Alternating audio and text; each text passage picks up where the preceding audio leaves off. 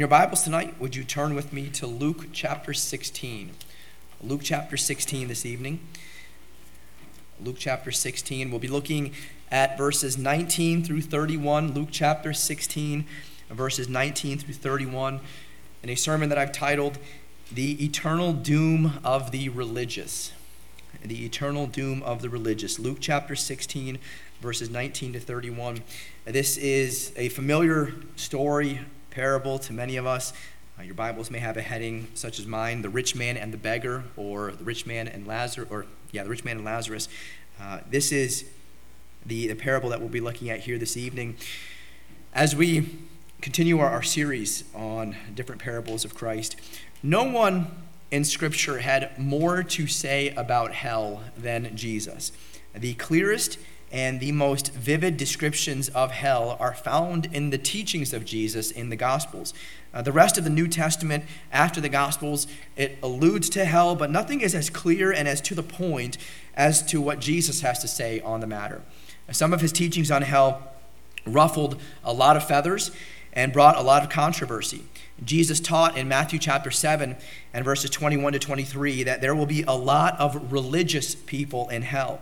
He said, "Not everyone that saith unto me, Lord, Lord, shall enter into the kingdom of heaven, but he that doeth the will of my Father which is in heaven. Many will say to me in that day, Lord, Lord, have we not prophesied in thy name? And in thy name have cast out devils, and in thy name done many wonderful works? And then will I profess unto them, I never knew you. Depart from me, ye that work iniquity."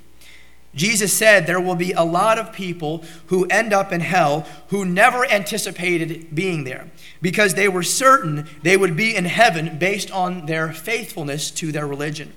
There are plenty of people who are attempting to cover up unbelief in Christ with religious practices, religious devotion, and will eventually find out that their unbelief will end up costing them everything.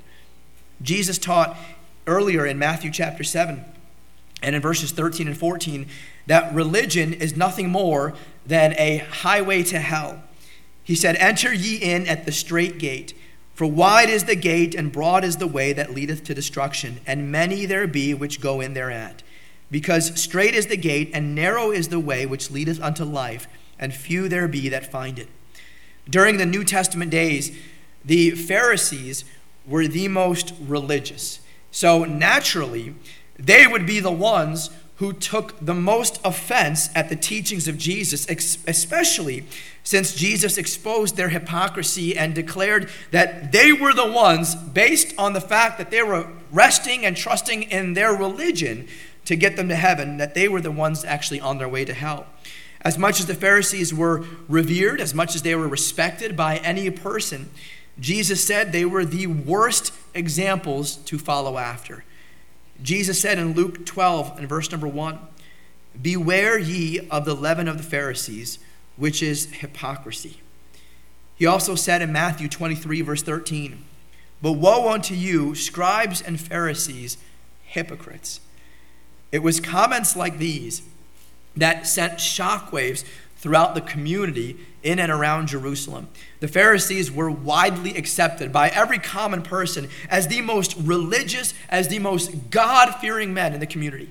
They were the ones which everyone else looked up to and everyone else respected. These men were viewed as being the closest to God as a human being could possibly be. And Christ, when he came, completely flipped the script and called them out for their lies and revealed to everyone their hypocrisy. Most of the Pharisees believed that based on their dedication to religious practices, based on their faithfulness to observe so many of the ceremonial laws, that they deserved heaven. In fact, Jesus himself acknowledged that no one was more religious than the Pharisees, especially at keeping all the laws and all the traditions. The Pharisees were so godly, if you will, that they went and they added their own set of man-made laws on top of what God commanded so that they might be extra spiritual and extra holy. Talk about holier than thou. If there's anyone who deserved that, it was the Pharisees. But listen to how Jesus exposed their true intentions. In Matthew 23, verses 5 through 7, He says of the Pharisees, "But all their works they do for to be seen of men. They make broad their phylacteries and enlarge the borders of their garments, and love the uppermost rooms at feasts, and the chief seats in the synagogues, and greetings in the markets, and to be called of men, Rabbi, Rabbi." Now, phylacteries were small leather boxes in which the Pharisees would wear, usually around either their left arm or around their head, on their forehead. And they were these small leather boxes that contained a very small scroll with portions of the law written on them. When God first gave the nation of Israel his commandments, he instructed them this way in Deuteronomy 6, verse 8. He said, "And thou shalt bind them for a sign upon thine hand, and they shall be as frontlets between thine eyes." God was telling the nation of Israel, as he's giving them his commands, he's telling them that he expected each of them to be faithful, to be obedient to his word, not to take him literally and make small boxes and put small scrolls with a portion of his law on the scrolls and literally bind these things to their bodies. That's not what he was saying there in Deuteronomy chapter 6. He wanted them to be so much engrossed in his word and so obedient to his laws that it was second nature to them, that they didn't have to think about it and be reminded about it every single day. But the Pharisees took things literally and were so precise in some of these minute areas of the law that they went and made little boxes, which were these phylacteries, put little tiny scrolls which had a little portion of the word on there, literally bound it to their head. So there was a little box on their forehead, so that they could, to the letter of the law, fulfill what God required here. That it would be as a frontlet between their eyes.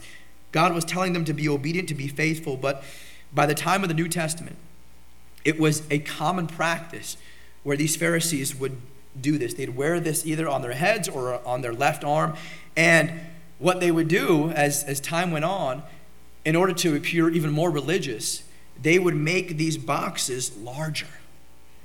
They would make them more ostentatious. They would make it fancier as much as they could, so that to the common person who is looking at them and already respecting and revering them for how close they are to God, for the common person now seeing this massive object on their forehead and dressed so ornately, they are thinking that these Pharisees are displaying an even greater level of spirituality.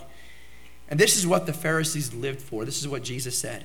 They lived for this. They lived for the praise of men and for men to think of them incredibly spiritual. And for the most part, it worked. It worked. At least until Jesus came. And until he came and exposed their hypocrisy, men were revering them and respecting them for what they believed were the truly most religious people around. Jesus, though, never once applauded them for any of their achievements or praised them for their practices. Every time Jesus addressed the matter of the religion of the Pharisees, he made it crystal clear that their righteousness was never sufficient to get them to heaven. In fact, Jesus said in Matthew 5:20, he said, "For I say unto you that except your righteousness shall exceed the righteousness of the scribes and Pharisees, you shall in no case enter into the kingdom of heaven." The Pharisees were obsessed with what others saw in them and how they wanted others to act. All the while, they neglected the bigger issues of pride, of lust, of greed, of covetousness that was brewing in their own hearts. Jesus says in Matthew 23 and verse 23, "Woe unto you, scribes and Pharisees, hypocrites! For you pay tithe of mint and anise and cumin, and have omitted the weightier matters of the law, of judgment, of mercy, and faith. These ought ye to have done, and not to leave the other undone." Jesus then very plainly and publicly declared that the Pharisees were inwardly corrupt and condemned by their own words. In Matthew 12 and verses 33 to 37, he says, "Either make the tree good and his fruit good, or else make the tree corrupt and his fruit corrupt. For the tree is known by his fruit. O generation of vipers, how can ye, being evil, speak good things? For out of the abundance of the heart the mouth speaketh. A good man out of the good treasure of the heart bringeth forth good things, and an evil man out of the evil treasure bringeth forth evil things. But I say unto you, that every idle word that men shall speak, they shall give account thereof in the day of judgment. For by thy words thou shalt be justified, and by thy words thou shalt be condemned. When Jesus got to the end of his parable of the unjust steward, what we looked at last week, this is the first 13 verses here in Luke chapter 16. When he got to the end of this parable, some Pharisees heard what Jesus had been saying to his disciples about making idols of money. Notice what we read here in Luke 16 and verse number 14. Remember, the audience of the unjust steward parable was primarily the disciples, at least until the end. Verse 14 says, "And the Pharisees also, who were covetous, heard all these things, and they derided him." They were close enough to hear some of these things. Jesus responded to the Pharisees with yet another very forceful condemnation of their religion. He would call them out for all their outward demonstrations of devotion to God, no matter how serious they were, no matter how diligent they were, no matter how focused they were to the law. The truth of their religion was that it was all superficial. It didn't matter how impressed everyone else was with the religion of the Pharisees. God was not impressed, and God would show them no favor. The best works they could ever do, no matter how good they looked in the eyes of the people, were nothing more than filthy rags in the eyes of God. And this is what the prophet Isaiah declared in Isaiah 64 and verse number 6. He said, "But we are all as an unclean thing, and all our righteousnesses are as filthy rags. And we all do fade as a leaf, and our iniquities like the wind have taken us away." The Pharisees thought that because of their position as Pharisees, because of their observance of the laws and traditions, that they were set, that they were destined for heaven because of all their quote-unquote good works. But Jesus came and gave them a reality check. Notice what he said to them in verse number 15. "And he said unto them, Ye are they which justify yourselves before men, but God knoweth your hearts, for that which is highly esteemed among men is abomination in the sight of God." Jesus knocked the Pharisees off their high horse and shattered this erroneous view they held of themselves. Jesus he did them the best favor anyone could ever do, because he gave them an opportunity to change their lives and truly turn to God in faith before it was too late. So this brings us to our parable this evening. And let me start by first setting the context. In verses 16 through 18, Jesus sums up everything that he has preached to the Pharisees. He sums up the law, he sums up the gospel, he sums up true righteousness. Thank you. By making three quick points. First, the old covenant is giving way to the new covenant. Look at what it says in verse number 16. He says, "The law and the prophets were until John. Since that time the kingdom of God is preached, and every man presseth into it." So the old covenant, he says, is giving way to the new covenant. God knew that no one would ever be able to live up to his standard of perfection, and that is why Christ came. All the warnings and all the consequences of the law were being answered by the promises of the gospel and the substitutionary atonement that was going to be offered through Jesus Christ. So the law left every single person hopeless, left every single person condemned, but the Pharisees were foolishly thinking that their own man-made righteousness was going to be sufficient. The why is found in Jesus' second point in verse number 17. So first, the old covenant is giving way to the new covenant, and the second quick point that he mentions is that the law demands perfection. The law demands perfection. Look at verse number 17.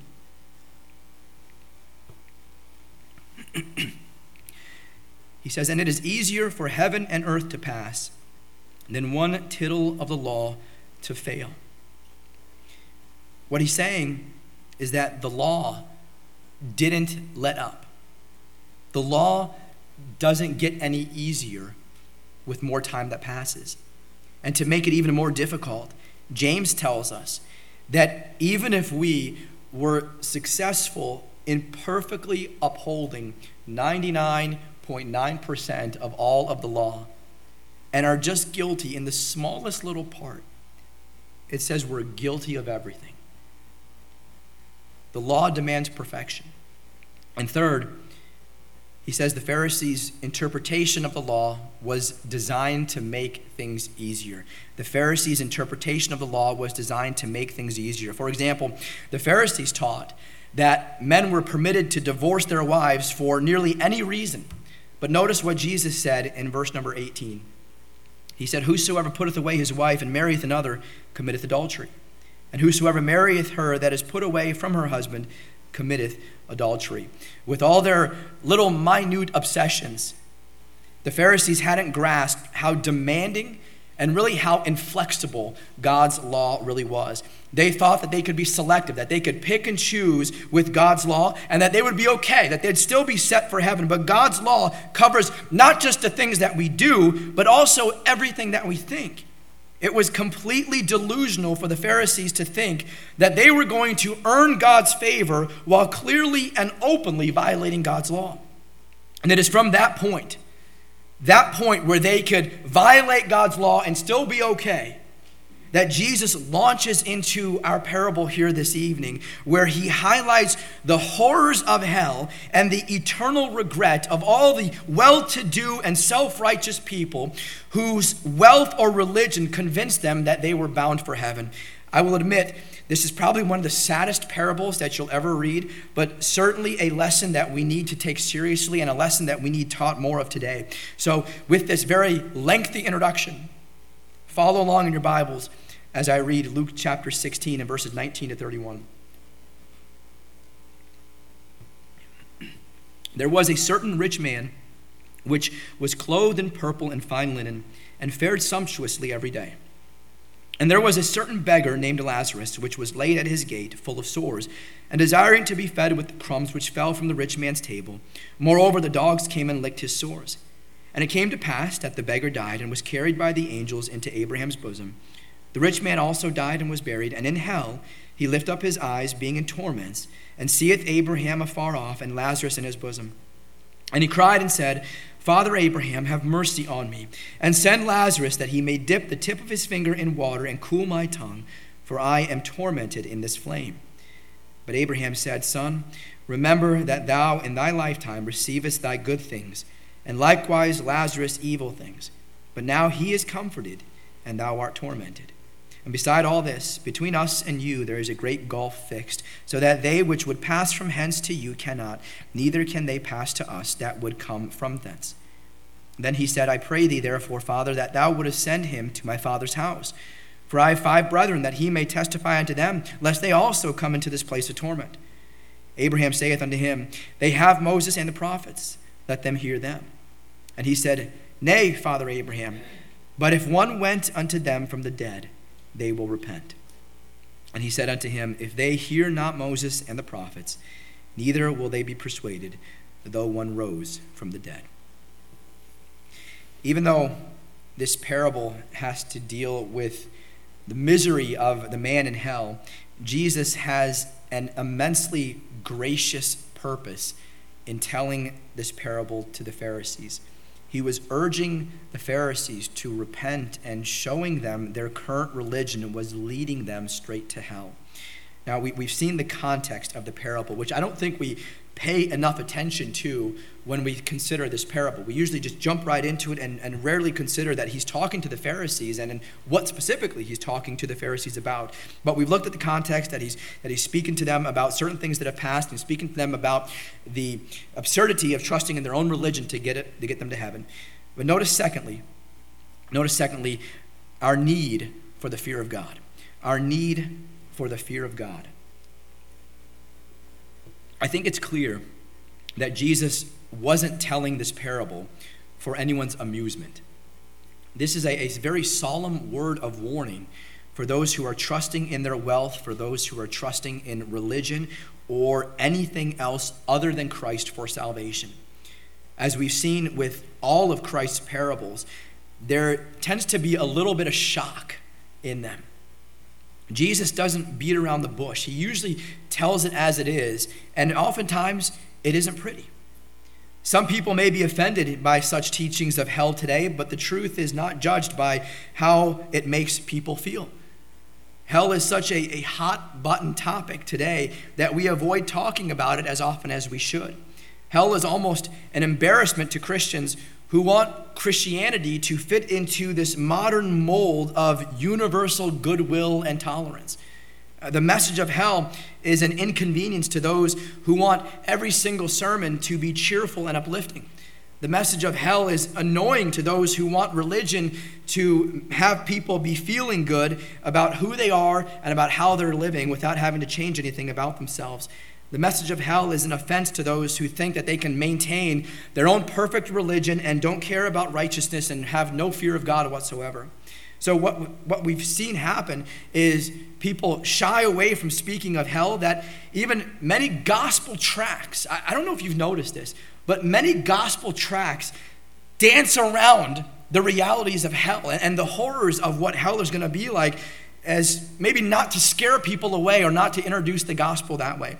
We figure that we've done enough if we tell people of a God who is a God of love and has sent them a Savior.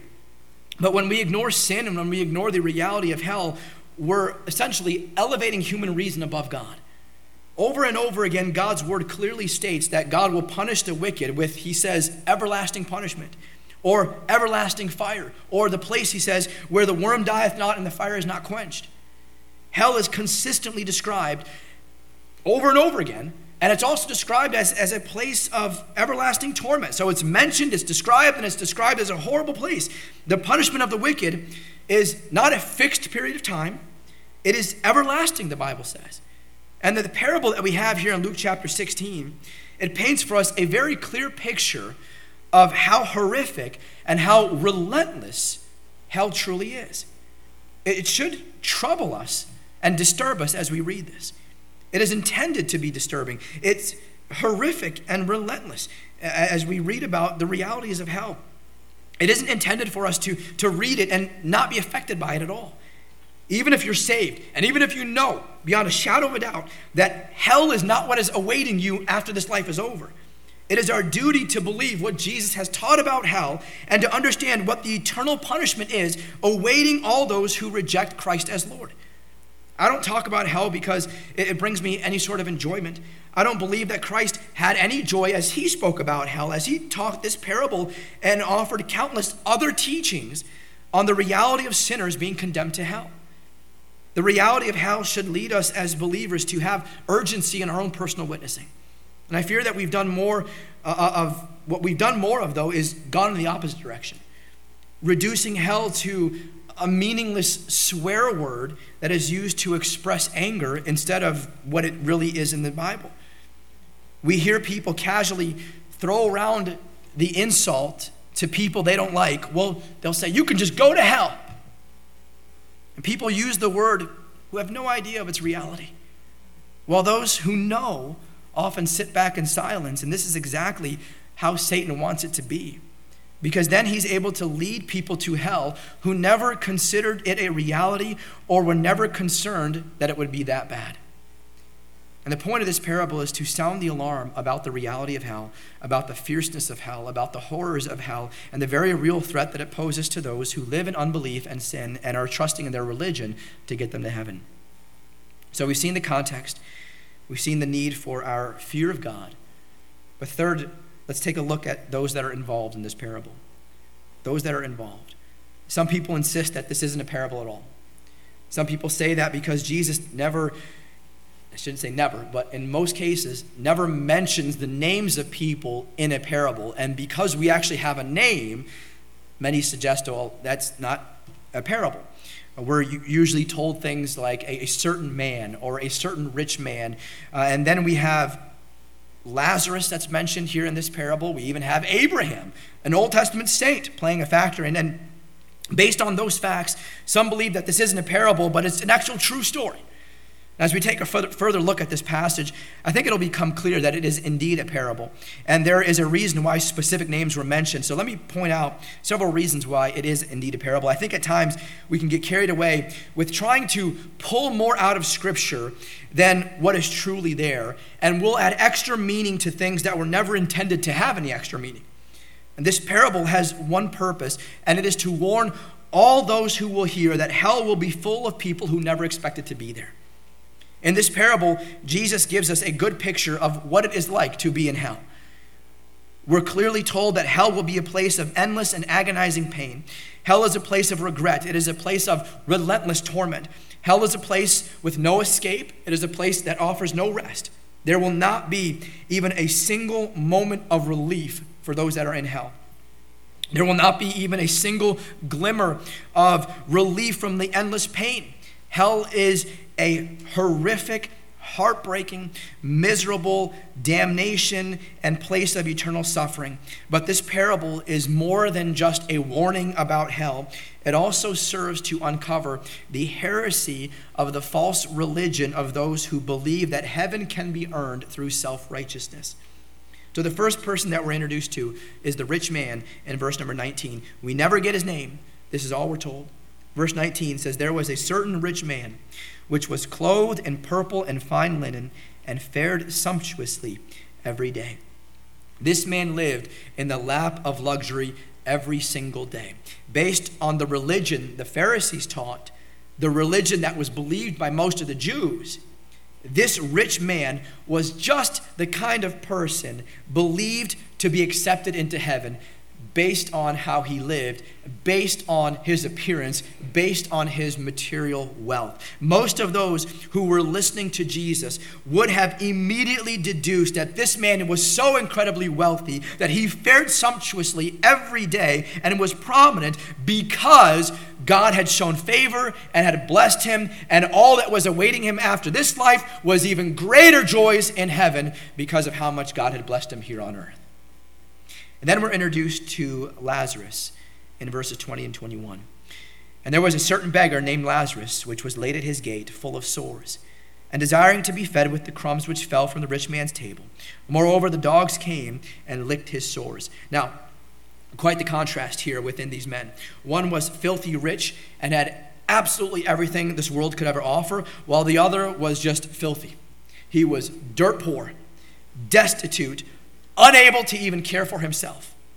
Jesus says he's laid at the gate of that rich man, which the language implies that he was basically just dropped off here in front of the gate of this rich man, which whoever did this, whoever left him here, probably thought that if anyone is going to be charitable to this man, if anyone can, it's going to be this rich man at whose gate he is being dropped off at.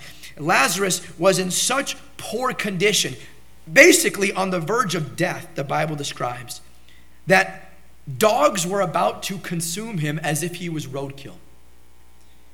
The Pharisees, looking at the contrast between these two men, one incredibly wealthy, fared sumptuously every day, everything about his life demonstrated immense power, immense wealth, while the other one, completely destitute, nothing to his name, dirt poor, he looked like death. And in the eyes of the Pharisees, they're looking at two polar opposites, and between the two of these, in their minds, Lazarus was the one who was deemed worthy of hell. He's basically there. He's the one who's probably fit for that. And based on the rich man's state and his condition, this is the one that God has already shown favor to. It's evident that he's going to be in heaven based on all of these outward observances. The shock of the parable came when Jesus completely reversed the expected outcome of the two men. Notice what happens in verses 22 and 23. "And it came to pass that the beggar died and was carried by the angels into Abraham's bosom. The rich man also died and was buried. And in hell he lift up his eyes, being in torments, and seeth Abraham afar off and Lazarus in his bosom." Both men died. One is received into a place of honor. The other is received into a place of horror. The beggar who dreamed of feeding himself from crumbs that fell from the table of the rich man, the one who was deemed probably worthy of hell in the eyes of the Pharisees, is the one that is received into the place of honor. The rich man who had every luxury known to man is, in the eyes of the Pharisees, the one they believed was most worthy of heaven is the one received into the place of horror, hell. He had the best this life could ever offer, but he would be eternally humiliated, eternally abandoned. eternally hopeless, begging for a drop of water to cool his tongue for even a single moment. There is so much irony in this role reversal. The reason we're given the name of the poor man is because the name Lazarus literally means the one whom the Lord has helped. Jesus lifted him out of the depths of despair here on earth. He showed him divine grace and favor. The rich man isn't given a name because he's the one who's not important. In hell, he's been stripped of all the wealth, of all the prominence that he had on earth, including his name. We don't need to know his name. While the poor beggar has been given all the blessings and all the privileges of God's eternal comfort. And notice fourth, we've seen the individuals. Notice fourth, the plea of the rich man and the response of Abraham. The plea of the rich man and the response of Abraham. Look at verses 24 to 26. And he cried and said, Father Abraham, have mercy on me, and send Lazarus, that he may dip the tip of his finger in water and cool my tongue, for I am tormented in this flame. But Abraham said, Son, remember that thou in thy lifetime receivest thy good things, and likewise Lazarus evil things. But now he is comforted, and thou art tormented. And beside all this, between us and you there is a great gulf fixed, so that they which would pass from hence to you cannot, neither can they pass to us that would come from thence. The plea of the rich man and the response of Abraham. The man cries out from hell, and he begs for a drop of water to cool his tongue for a single moment. Why is he in hell to begin with? There's no mention of any specific sin. He is most likely a religious man. He was a prominent man in society. It is clear, though, that he was probably selfish, uncaring, oblivious to the needs of those around him who were suffering, as Lazarus was left outside of his gate completely uncared for. But we see no mention of him abusing Lazarus or even treating him poorly, just neglecting. Jesus purposely doesn't mention that the rich man was some heinous and cruel man, as if hell is only reserved for those that are monstrously wicked. That's not the point Jesus is making here. And notice also that when the rich man is in hell, he asks for a drop of water, not to be released from hell, not for a second chance, not for God's decision to send him there to be reconsidered. You see, if he knew he didn't deserve it, he would have cried out and said, there's been a mistake. I don't deserve to be here. But what he asks for is for a drop of water to cool his tongue. All the pretense has been stripped away, and the understanding is that this man is fully aware of his guilt and that he is in hell because this is indeed everything that he deserves. He accepts that. And that is why he asks for just a moment of relief from the pain and the agony and the torment. And ironically, he asks that Lazarus be the one to offer him relief, the one person he never offered any sort of relief to when they were both alive. But relief would never come. As he then accepts that there is no hope for himself, he then shifts his focus back to earth, to his 5 brothers who are still alive and are on the same track that he's on. Look at verses 27 and 28. And then he said, I pray thee therefore, Father, that thou wouldest send him to my father's house. For I have 5 brethren, and he may testify unto them, lest they also come into this place of torment. Many of the Pharisees believed that they were headed to heaven because of their genealogical connection to Abraham. This rich man now knows that it makes absolutely no difference who your parents are, who your grandparents are, who your ancestors were, because no genealogical connection is ever getting anyone into heaven. God doesn't have grandchildren or great-grandchildren. He has children that he has adopted into his family through their personal faith in his only begotten Son. God doesn't save you because your mom or your dad was saved. God doesn't save you because your grandparents were saved. God saves you when you believe on Jesus Christ as your personal Savior. When this rich man finally realized that his religion was all wrong, it was too late. But he requests that Lazarus be sent back from the dead to witness to his 5 brothers who are still alive and are on the same track that he's on. While on earth, this rich man was used to getting everything that he asked for. But now it was completely different, because he was not in a position of power and authority. The response of Abraham is clear and concise. Look at what he says in verse number 29. Abraham saith unto him, they have Moses and the prophets, let them hear them. Abraham says that his 5 brothers already have everything they need to avoid the eternal suffering of hell that he's currently experiencing. What Abraham was saying is that the reason these 5 brothers are unregenerate, unbelieving reprobates in danger of hell was not because God's word or the prophets of old have failed them in some way. There is no better way to give truth to the unbelieving than through the teaching and the preaching of God's word. There is no new style of witnessing and ministry that is superior to overcome the unbelief of man. All the power rests in the word of God. It always has and it always will.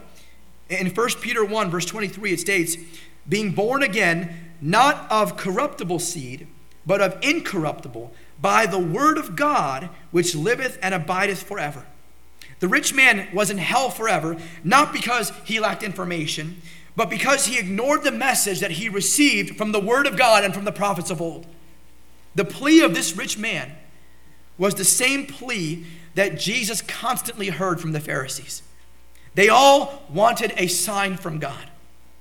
They all wanted a sign from Jesus to prove that he really is indeed the Son of God.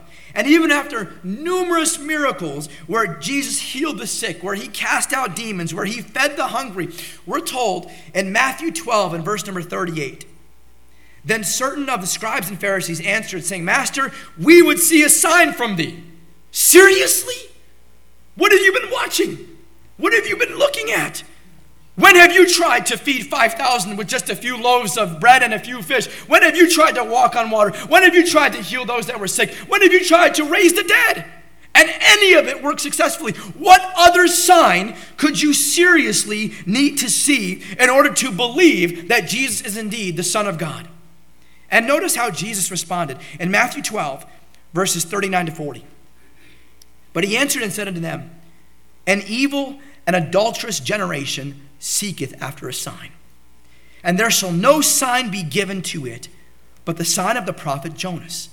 For as Jonas was 3 days and 3 nights in the whale's belly, so shall the Son of Man be 3 days and 3 nights in the heart of the earth. See, despite all the signs and all the many miracles, which were very clear evidence that he was indeed who he claimed to be, Jesus said to the Pharisees who asked for more, you want a sign? I'll give you the greatest sign in the entire world. I'll give you my resurrection. How about that? You're going to see me die upon the cross. You're going to see me be buried in a tomb. And 3 days later, I'm going to walk right out of that grave. How's that for a sign? That should be sufficient, right? There is no greater sign than that. Now that should definitely be enough for them to be convinced, right? Well, that passage goes on, or notice what it says right here actually. Luke 16, verses 30 and 31. The rich man responds, he said, nay, Father Abraham, but if one went unto them from the dead, they will repent. If we see a resurrection, that'll be enough, he says. The response in verse 31 is, and he said unto him, if they hear not Moses and the prophets, neither will they be persuaded, though one rose from the dead. This is the main point of the parable. It's not just to warn about the reality of hell and its horrors, but that salvation is only possible through the message of God's word. As great as miracles are, miracles have no power to convince those who reject Christ to believe in the message of God's word. Paul tells us in Romans chapter 1 and verse number 16, he says, for I am not ashamed of the gospel of Christ, for the gospel is the power of God unto salvation to everyone that believeth, to the Jew first and also to the Greek. It's not the miracles, it's not the works, it's the message of the gospel. How did the Pharisees respond when Christ rose from the grave after being dead and buried 3 days? They conspired with the Roman guards to cover up the truth of Christ's resurrection. They claimed to want a sign. Christ told them, I'll give you a sign, the greatest sign, and they still rejected him. It doesn't matter how incredible a miracle may be, If a person refuses to accept the teachings of the gospel, it'll never convince them to trust in Christ. And that's what Jesus is telling the Pharisees, who are the audience of this parable, the ones who are trusting in their own riches, the ones who are trusting in their own religion to get them to heaven. He says here, your signs and everything else that you're asking for isn't going to be enough. You have everything you need in the Word of God and in the prophets of old and the message that they brought. The sign will never be enough. You'll be eternally condemned if you're resting in a sign. If they hear not Moses and the prophets, neither will they be persuaded, though one rose from the dead. The truth of God's word is the only message with the power to bring salvation to sinful souls. Far too many are rejecting the truth of God's word and believing in miracles, believing in religion, believing in an experience, only to one day realize that whatever faith they had in all those things was not a saving faith. Christ says of these folks that they will one day be judged by the very word they rejected. I shared these words earlier. This is another passage. John 12, 46 to 48. Jesus says, I am come a light into the world, that whosoever believeth on me should not abide in darkness. And if any man hear my words and believe not, I judge him not. For I came not to judge the world, but to save the world. He that rejecteth me and receiveth not my words hath one that judgeth him. The word that I have spoken, the same shall judge him in the last day. There will be many religious people in hell.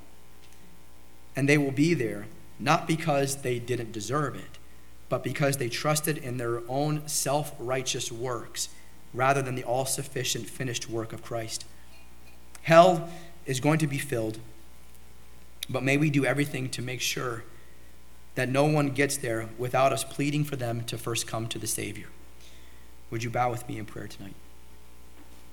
Heavenly Father, we thank you, Lord, for the message that you gave many years ago, a message that still rings true to us today with regards to what we need to understand about the realities of hell, and Lord, in the realities of placing our faith not in religion, not in a practice, but in the finished work of Jesus Christ. Lord, as we, even as believers today, understand this truth of hell, I ask, Lord, that you would help us to have urgency within us and within our own personal evangelism to make sure that, Lord, we're not skirting the issue and shying away from telling people about the real dangers that await them. Lord, may we be tactful in doing this. May we approach the topic with meekness and fear. But Lord, may we present the whole truth, the whole message of the gospel, so that people can truly know and understand what awaits them should they reject Jesus Christ and his finished work. Use us as your tools and as your instruments of grace and truth, bringing your message to the world. In Christ's name we pray. Amen.